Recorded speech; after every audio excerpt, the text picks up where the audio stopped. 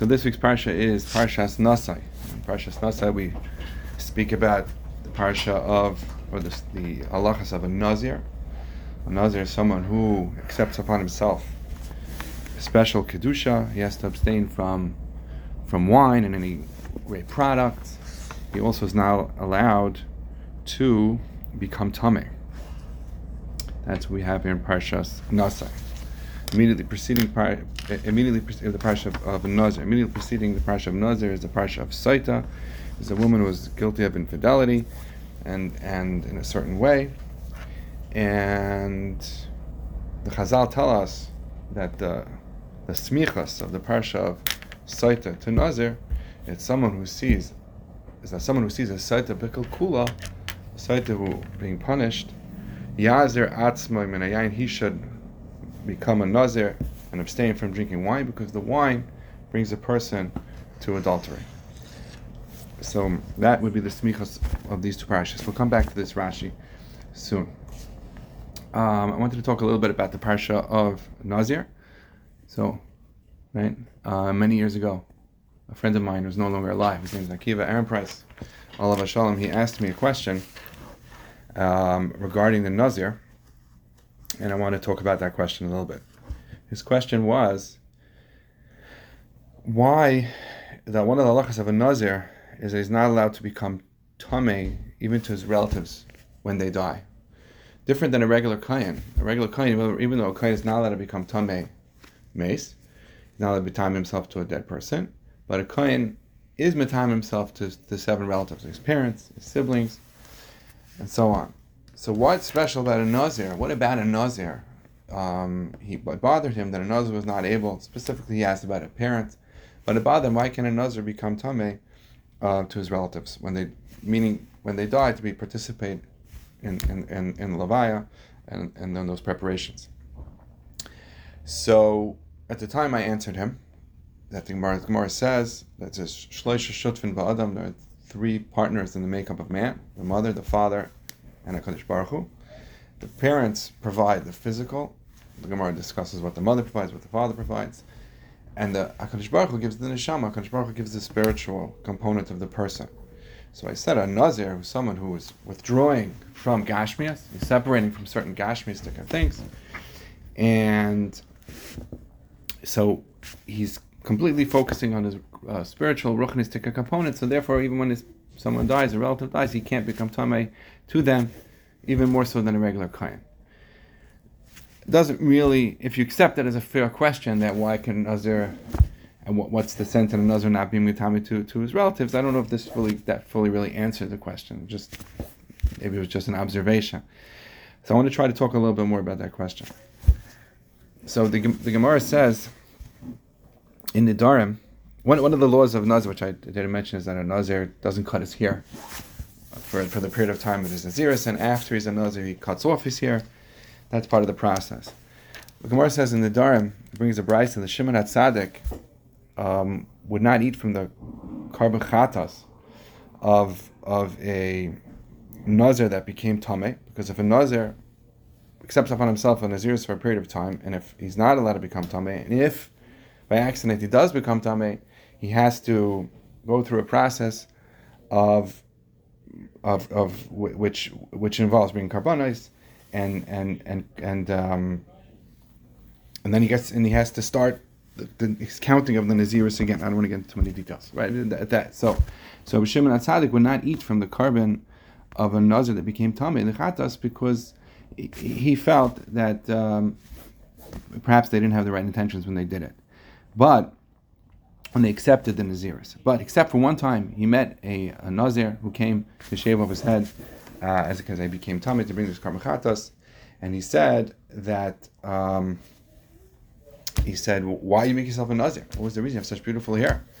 So this Nazir said, because he was standing by the pond and he looked inside, he saw his reflection, and he saw how beautiful his hair was, and he saw how beautiful he was, and the Yetzer Hara began to get the better of him, and therefore he made himself a Nazir that he knew that his hair would be cut off, and that way he combated the Yetzer Hara. So that Nazir, Shimon HaTzadik was willing to eat from that carbon chatas. So even if we don't agree, even others didn't agree with Shimon HaTzadik, the other Tanaim, but the the point is that you can maybe perhaps see from Shimon HaTzadik what the essence of Nazirus is. Because Nazirus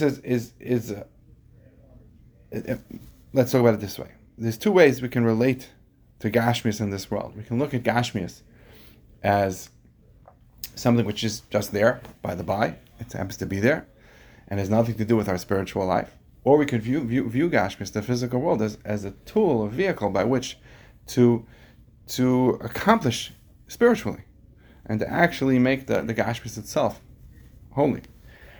A Nazir abstains from certain Gashmias. If the Nazir was to say, I don't want anything to do with Gashmias because Gashmias is bad, or Gashmias is dangerous, and he's not willing to engage with the challenge of Mekadesh, that's not a good reason. When is it a good reason to abstain from Gashmias? That's only if a person sees that the Gashmias has become an impediment to Avodas Hashem, as distance him from HaKadosh Baruch Hu, then it's appropriate to say, okay, I got to pull away and reset and start again.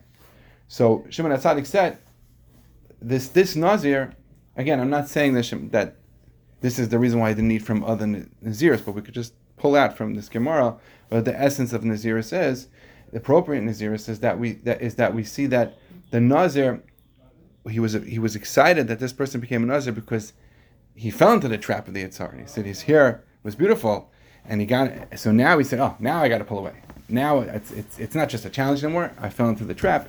So he's pulling away, and he's saying he's going to cut off his hair, become a Nazir, and then cut off his hair. That was really L'Shem Shemayim, and that's the appropriate tactic. Meaning, let me be clear, that if someone says, I don't want to engage with Gashmias because it's too dangerous, it's too much of a challenge, it's too difficult, let me just pull away, that's not a good reason to disengage from Gashmias. But if a person says that I've already fallen, and the Gashmias has taken me away from Hashem, or distanced me from Hashem, that's an appropriate reason to separate from Gashmias.